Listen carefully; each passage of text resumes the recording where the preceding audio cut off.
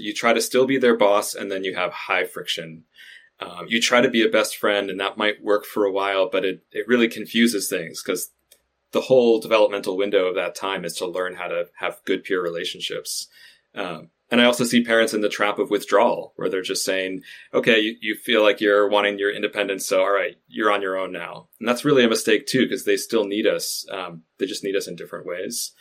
So the idea of the guide is, imagine you're going on a 2-week trek in the wilderness. Make the job description.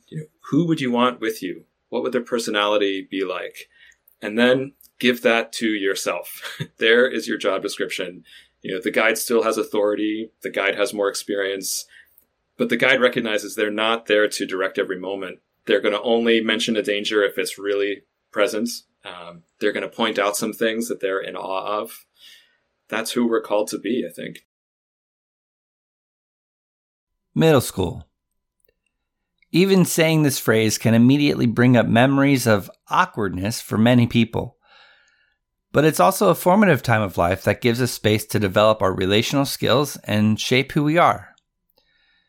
As we learn in our conversation with Chris Balm, there are new possibilities when we shift our perspective to view this as an opportunity to build into young people.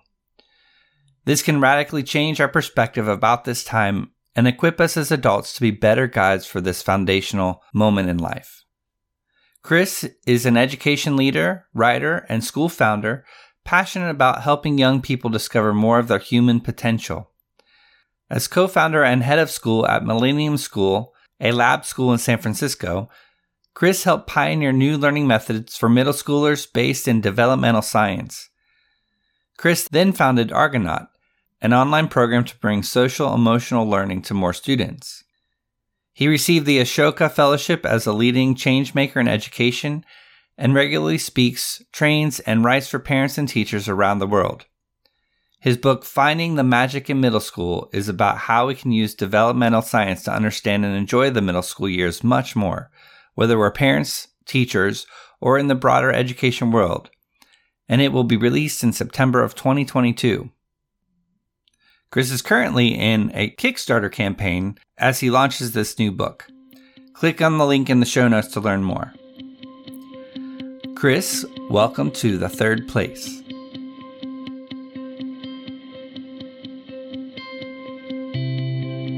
We welcome you to explore the third place with us. It is an invitation to the gray space, a space where deeper connections are fostered through challenging, empowering, and engaging dialogue.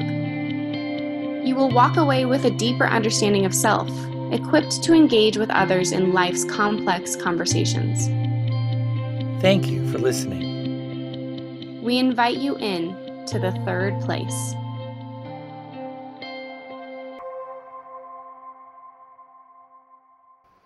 Welcome, Chris. Thanks, Mary. Thanks, David. It's so good to have you in the third place because I remember that one of the first conversations you and I had was talking about our vested interest in social and emotional learning and feeling like you have to be a little bit quirky to even be attracted to a space that's feels very unknown and somewhat new and also pretty terrifying. So I love that we relate at that baseline level of having a curiosity with social emotional learning, and you have taken it to the whole next level. So this is really exciting to have you here.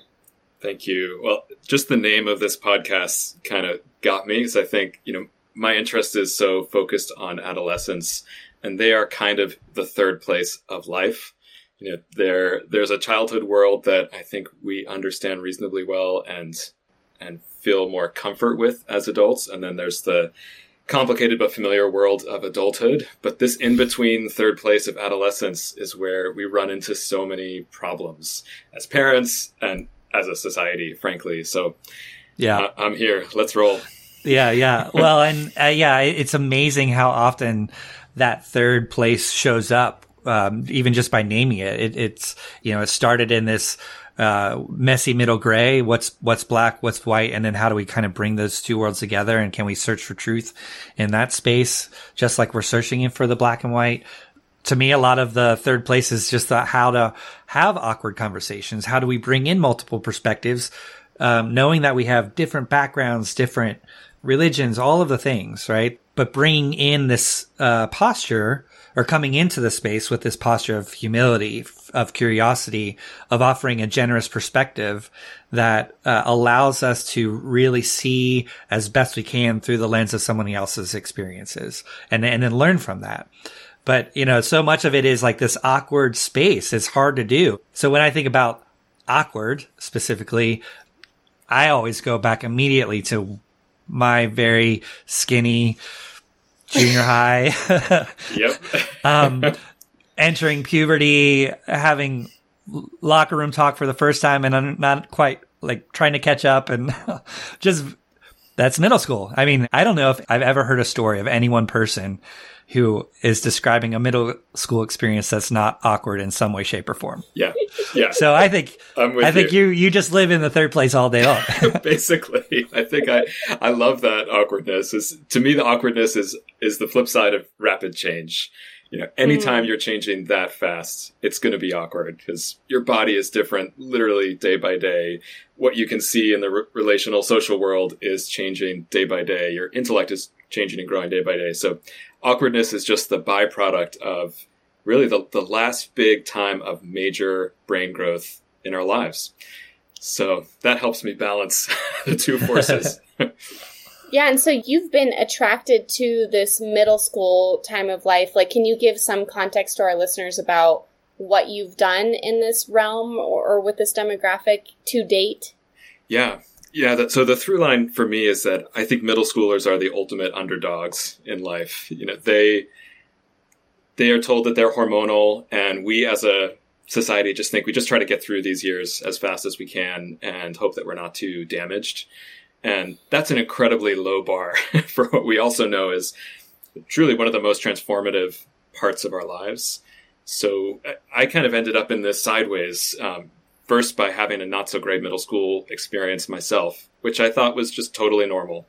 I hated it, and I thought that everybody hated it, and that's just what this is. Yeah, exactly. And it took quite a few years after, well into college, when I started to scratch my head on that one and think, is it really normal that we all think this is traumatic? Really? So that kind of started a whole journey for me that led me to be a middle school teacher. And from teaching, ended up starting a program to help middle schoolers basically reconnect with a love of learning through the idea of apprenticeship. Whole other story there. And then the craziest thing was to actually start a middle school and spend about the last 10 years on that project, designing one, launching one, leading one here in San Francisco, and learning so much in that journey. That's you're the only person clearly that I've met that's like, I'm going to start a middle school. That's there are only a few of us crazy enough to embark on that. Yeah. Yeah. How often you guys get together every year? I think it's like the three of you are on a big text. Yeah. How big is the Slack? Yeah. Yeah, exactly. All three of us gather. So I would love to hear more about your middle school experience. Like, are there any stories that I'm sure people always want to take us into middle school, Chris? Like, what was the experience and how did, in your college years, what did you remember? What was the visual? What were the feelings? Yeah. I mean, for me, there wasn't an active trauma. I wasn't bullied, but I was lost. I think that's the essence of it. I didn't know how to make friends. It was all a total mystery to me. I watched other people do it, and it seemed like some type of black magic that was going on. And I didn't care about the academics. They didn't seem like they mattered. And I did well enough, but it didn't seem worth investing myself in. And I feel bad saying this now that I know middle school teachers and I know how hard they work. But I don't remember any of my middle school teachers. I can't even tell you their names. And it just felt like being kind of passed through, it's a cliche to say, but kind of the assembly line of that school. And into the first part of high school, I still had that feeling until kind of by luck, I came upon some actual friends, people who I genuinely connected with and made me feel like I was a human becoming something. And I just kind of clung on to them, I think, for dear life to try to figure out who I was becoming. And then I went to college thinking, whatever I do, it's got to be as distant as possible from the education system. It's like, enough of that. And of course, like we were saying before this started, whenever you say never, you know it's coming back around. And so, yeah, 4 years after that, there I was in a middle school classroom. Yeah, wow. I mean, I relate so much to even just the story and, you know, and the awkwardness that I felt and the lostness and trying to find my way. And then eventually for me, it was, Boy Scouts and I think was very lucky in that I had a very, very good boy-led troop that with some very good adult supervisors, that gave me the space to step into leadership. And the words that I would use today are step into who I was. I just didn't know it. Yeah. So you led with this question that like drove you to the work, that was it really this traumatic experience for everyone? Was that true? Like, how did you keep asking that question and what did you find from other people? You know, for me, I think it came from in college wondering what on earth I wanted to do with my life and thinking of all kinds of things that felt like they had some sense of purpose, and then just continually distilling that back to, in my mind, like any meaningful change you want to make in the world comes back to kids. They're the ones who are most open. They're the ones who will be here the longest. And so I kept coming back to education kind of intellectually, and then gradually I actually brought my emotional self back to it and wondered, you know, I've been basically trying to bury my middle school self, but what if I unearthed this person and asked them what they thought? And that's been, frankly, an ongoing dialogue for the last 20 years of being in this work. And, you know, as a teacher, as a school leader, then as a parent, you know, that middle school self keeps coming back with things to say.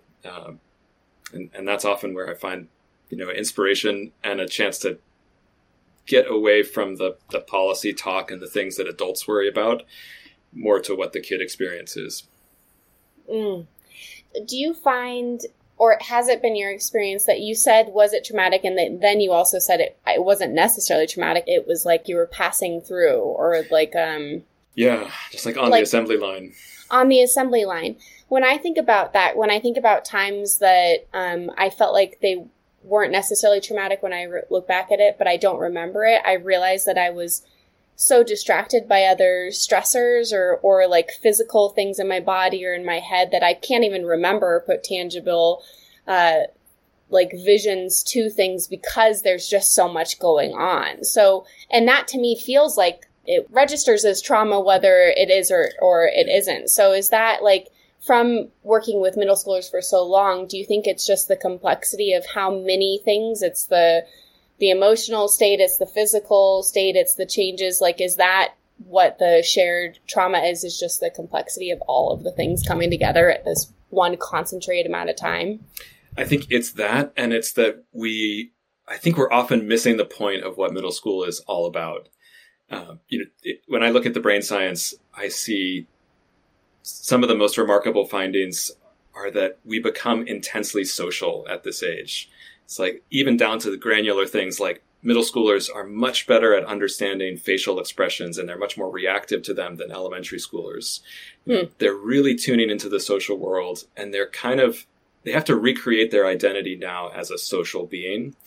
You kind of think of, like a third or fourth grader is happy being totally goofy and quirky, and they have no idea that anyone's judging them for that, at least for most. A sixth or seventh grader is in a really different world. They're going to remember if they wear the polka dot pants to school, and everybody notices that and comments on that. So it's that change, and it really is the best time in life to learn social intelligence. And that's one of the things that we should be teaching. It's what you actually remember. If you ask most people what they remember about middle school, they'll talk about relationships. A friendship or a teacher I really trusted, or a friendship gone wrong, or a in-group, out-group thing. That's because that's what our brains are primed for. But it's not really what schools are primed for. So that's one of the big shifts that gets me excited. Yeah, well, being that you started a middle school, how do you teach that social intelligence? Like, do you have a different approach then, I'm assuming, that you maybe would find in a traditional middle school? Or how are we equipping teachers to be better situated so that they can be encouraging a really healthy version of learning social intelligence. Yeah. The first stop is exactly what you're doing in this podcast. It's like, how do you invite people to be vulnerable and authentic? And that's the kind of adult that middle schoolers need to be around. They trust people who are weird because really weird means honest. Like, if you're not weird, you're hiding something, I think, in general. Yeah. So that's the kind of adult we hire. Yeah. Yeah. And that's, I remember the first time I went to Portland, Oregon, and they had bumper stickers and billboards, and Asheville, North Carolina is the same way. And I think even Austin, Texas, where just keep Portland weird was plastered everywhere over the city. And I remember leaving that city for the first time. I'm like, okay, so if the city embraces weird, what's it like to go to junior high there? I'm really curious about that question. I love that. I've never thought about it that way. Exactly. It's like they need to see comfort with identity experiments, comfort with having a quirky interest that you're just extremely passionate about. You don't care if it's cool or not. Like, that's what gives them permission to try on different identities. And the more they try on, the closer they'll get to what is really authentically them. And that's where their power is. That's where they'll find, success and something to connect with others around, genuinely. The word that comes up as you're talking about this is just like unapologetically like yourself. And I think that's so hard though too, especially being, I'm sure, as a leader of any sort, is you're on your own path to discovery simultaneously while you're also having to be on the spotlight. So especially if there are teachers that are in that path of discovery and also like still accepting their weirdness, how do you encourage them to tap into that while they're also like fake it till you make it sort of thing? Is there like, are there any things that you do that help them absorb that and be unapologetically themselves? I think the best thing is that we need groups of other people who are trying to do it too. We have at Millennium School, the school I started, the advisory program is really the heart of the school. But the reason that works is that we, the adults, are also in an advisory program. And it's not highly structured. It's really just space to be in groups of adults who are willing to be real with each other. How are you doing? Really? Personally, professionally, as invited to share as much as you want. And let's just be in this together. Yeah. So it's modeling. Like it's less teaching and it's just being. And that's what kids are picking up. Yeah. So much, though, from, I know nothing about the education system, right? So I can just come out straight with that.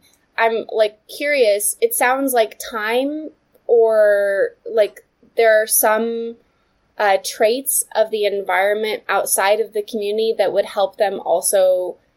I just think of charter in my head because of my experience going to a charter school up until high school and how there was, from what I understand at a very tip of the iceberg level, is that they had more ability to translate what they needed to get done in their own unique way. Is that important, or is that somewhat of the approach you took, or is there anything else that you can add to that? I think I've come to feel like the structure of the school, it does matter, but it's not really determining how effective you are with this. I've worked with public schools that do it really well and do it really badly, and private schools do it well and badly. And same for charters. I think it's more the adult culture. David, to your point about the modeling, that's the real curriculum of school. Kids are picking up adult mindsets and worldviews 100% of the time that they're in the building. And then once in a while, they'll remember some of the things we say, but that's like a trifle compared to the way that they just see us being in the world. And when I think about how my middle school experience was, and so I'm mid-40s, and how middle school is today, obviously those are two completely different worlds too, right? So my middle school experience meant I didn't have information in my pocket. I had to memorize information or figure out how to get information, right? And today it feels like so much of education is needs to be about how we process information, because information is readily available, but which information is the right filter? And so there's that experience that I just cannot relate to. And then also on top of what you just said about how, at the end of the day, I don't know where my question is with that. Like they learn so differently because they need to learn so differently because we live in a different world. And also there is this, at the end of the day, what they're really learning is us modeling anyway. So it's kind of like this interesting tension for me that I see. In a way, you could think of that as letting you be really alongside them. You're trying to figure out the world of, social media and incredibly available information of questionable quality. And so are they. And I think that's one of the shifts when I talk to parents. You might have been more like a boss to them when they were young children, and you've got to somehow position yourself more alongside as a companion. You're still with authority, but more like the kind of wilderness guide you would hire if you were going out on a trek. That's, I think, who they need.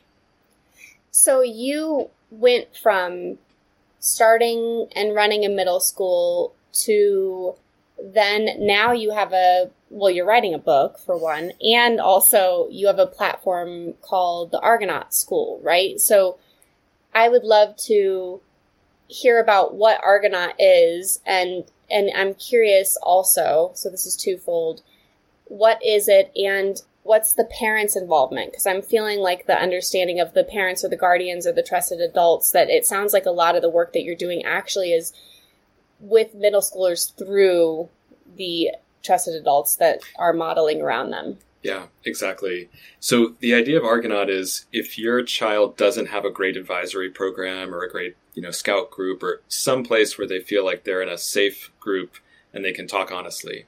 If they don't have that, here is an opportunity to find that through an online group.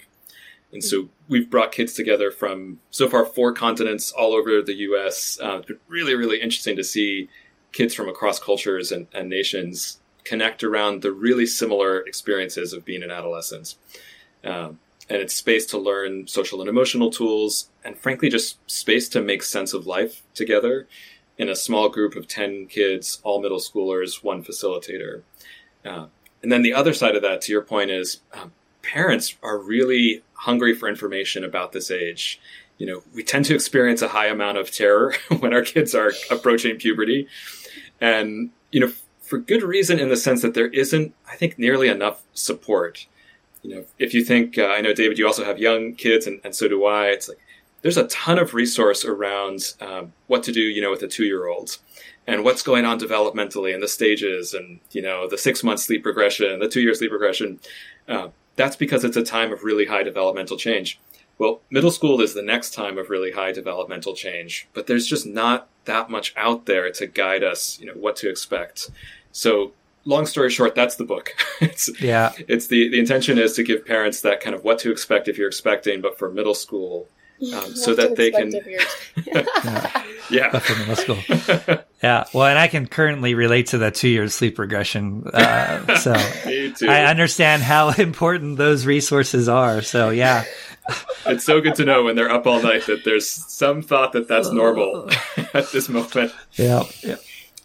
Yeah. So the book is like giving them a what to expect when they're expecting, which I think is just brilliant. And it feels like you're saying that it's like an underserved time of life for like not just the middle schooler, but for those that are in relationship to the middle schooler. What would be like your hope that someone would be able to do in like a really micro way to start to, so you said the podcast was like a good stepping point, but what to like start to try on for size this way to connect beside the middle schooler? Like, are there things that we can do even if we're all parents of young children? Is there anything we can start to do to try it on for size despite if we happen to, I mean, I have a middle schooler in the neighborhood and she comes into my garage and I feel that terror and I'm really attracted to that terror and I would like to show up despite the fact that I don't have one yet for myself. Like, what's something I can do? I think you just named it, that middle schoolers are going through a process called individuation where they need other adults beyond their parents to be influences. They've absorbed so much from their parents and they're curious about how to be in the bigger world. They'll find that a lot through peers, but they still need adults. and other adults who are trusted, who are in the neighborhood, who, like I know you would, will make space for them to bring themselves however they are in that moment. That's number one. And maybe if I could offer one more, it would be to stay weird. Back to what you were saying, David. It's like, as parents and busy working people, it's easy to cut everything away other than job and parenting. Yeah. And that's super understandable. I struggle with that. But also, it's not to your kids' benefit if you've dropped all of the, quirky passions and hobbies that we all have. They're going to need to see that. At least it will benefit them if they can when they get to that age. Well, and I'd love to unpack a little bit more of the guide idea. I love the visual of the wilderness guide. Immediately, I'm thinking of like the Sherpas that help people climb Mount Everest, right? Yeah. And they're necessary if you're going to make it to the top. You cannot do it without their support. Middle school can feel like that. Like it's a version of Everest for that age. I remember just like being younger, and a lot of my friends have kids that are in middle school, and there's like an interesting tension that I see, and I don't know if anyone really has an answer, but maybe the guide is the way to better say it. It's almost like parents are choosing to be either that boss and stay authoritarian, or they become their best friend. And I see like negative effects with both. And so can you unpack that and how guide fits in the middle of that? Or is that Definitely. Accurate? Yeah, no, I'm with you. I think those are the mistakes. It's you try to still be their boss, and then you have high friction. You try to be a best friend, and that might work for a while, but it really confuses things, because the whole developmental window of that time is to learn how to have good peer relationships. And I also see parents in the trap of withdrawal, where they're just saying, okay, you feel like you're wanting your independence, so all right, you're on your own now. And that's really a mistake too, because they still need us. They just need us in different ways. Mm. So the idea of the guide is basically, imagine you're going on a 2-week trek in the wilderness. Make the job description.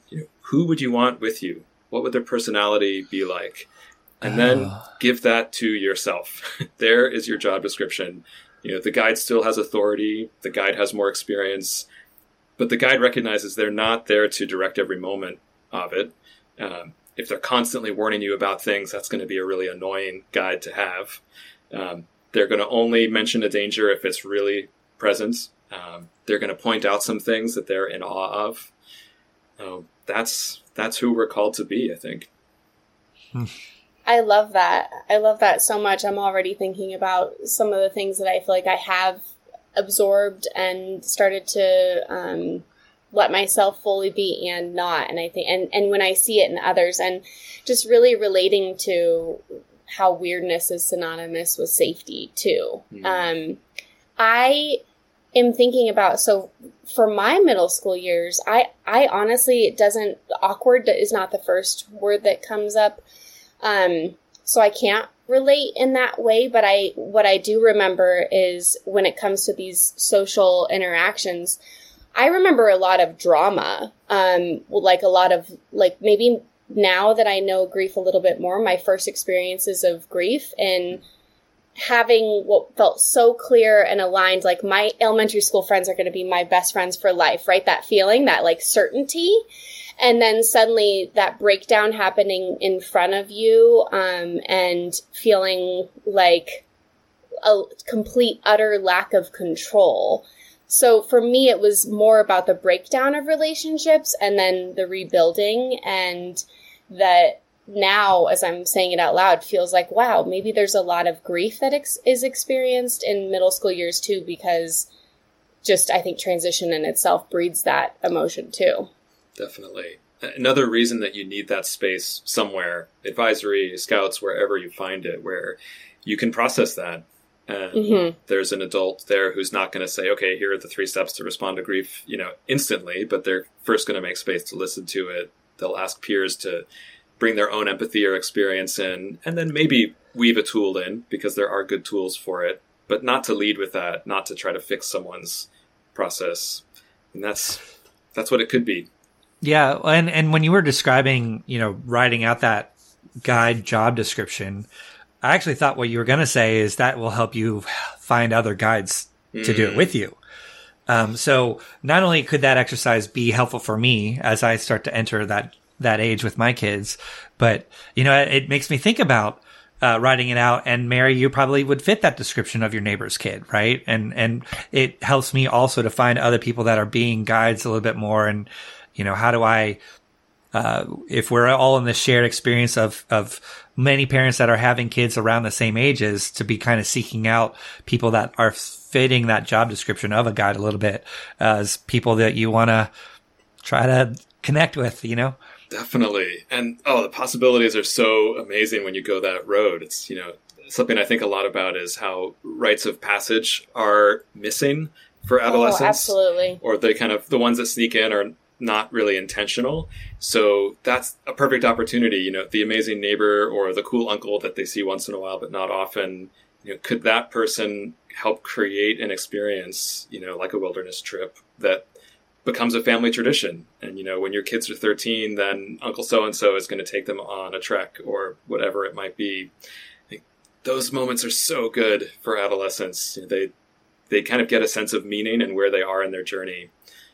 That's more than a middle school graduation, say, could offer. Yeah. Yeah, and it makes me think, too, like, I think so often I hear from my fellow parents is like, oh, like, we used to raise our children in communities for a reason. And I feel like we've lost a lot of that.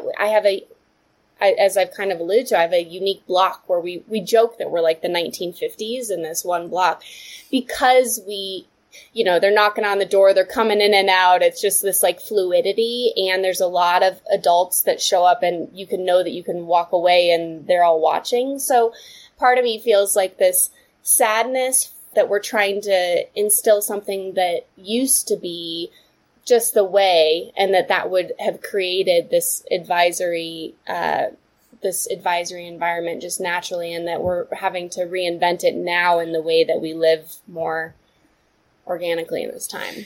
Yeah. I think it takes intention and effort now where maybe I wasn't around in the 50s. Maybe it happens more naturally. Who knows? Maybe in a past life. Who knows? Yeah, exactly. I really want to know from your experience, is there a good, like, authentic depiction of middle school in media, be it a movie or a TV series that you've seen that you think, like, when you look at it, you're like, oh my God, that is so middle school? It's an interesting question because in some ways the answer is like, yes, there are authentic descriptions of how terrible it is. Like I was just noticing that Amazon, the book Middle School, The Worst Years of My Life, which is a best-selling book on Amazon, is now getting made into a movie. And that felt so classic to me. It's like, that is the narrative. Right. And it's true. They often are the worst years of life, but they absolutely don't have to be. And I don't know a good narrative that talks about what it could be. Well, and that's why I brought up that Boy Scouts, because when you said your experience, we started like, hey, this is awkward. I was there. I didn't like it. But that Boy Scout experience was probably the most foundational part of my life, and therefore one of the best parts of my life. And it really has set me up for who I am today. It's shaped everything about who I am today. So it's both the best and the worst, is how I was processing that I didn't quite have the words for then. Mm-hmm. Yeah, I absolutely don't think middle school is the worst time. I think it's misunderstood, and it's an incredibly special developmental window to learn who you are around others. So if you can work with that, you can really do amazing things and set people up to be wise and savvy adults.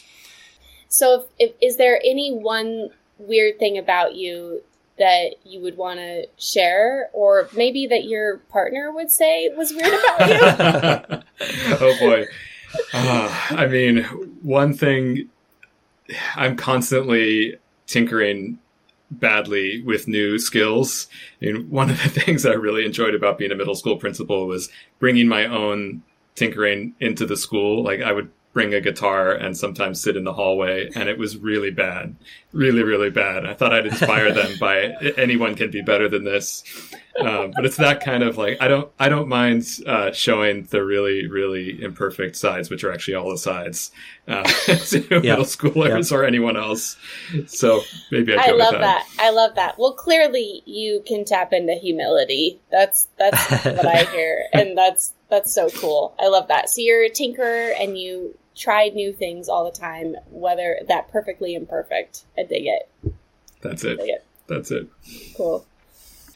As we move to a close, do you have any stories of times that you have witnessed a middle schooler be able to express that they're able to know who they are, like, or have some of that from the work that you've been able to do? Because I imagine that those are also, like, I feel like when you're starting something and you're doing things new all the time and you're in a space that's terrifying, you have to really anchor back into those moments. Do you have any stories that help you sleep at night?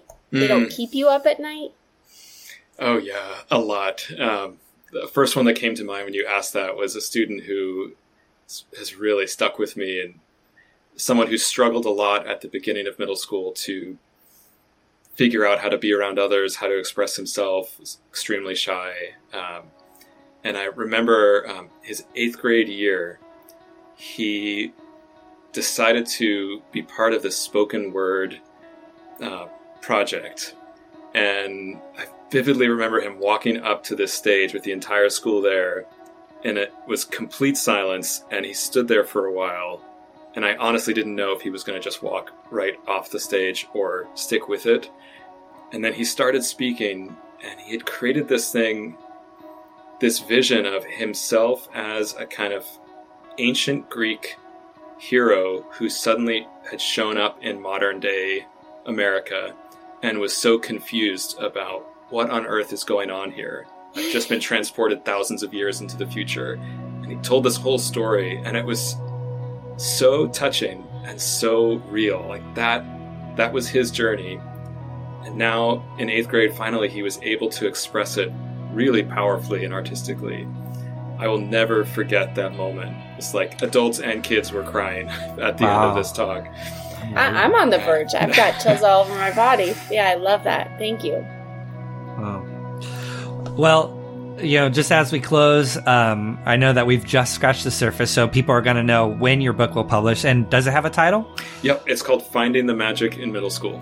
All right. So, and then when is the target published? Target is time? September 1st. Crossing fingers.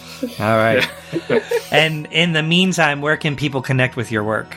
Yeah, they can find me at Chris Balme, BALME.com, or the Argonaut program is argonaut.school. Chris, you're just the coolest, and you're so weird. Thank you so much. Right back at you. Here's to weirdness. Thanks for having me on. Thanks, Chris. Be well.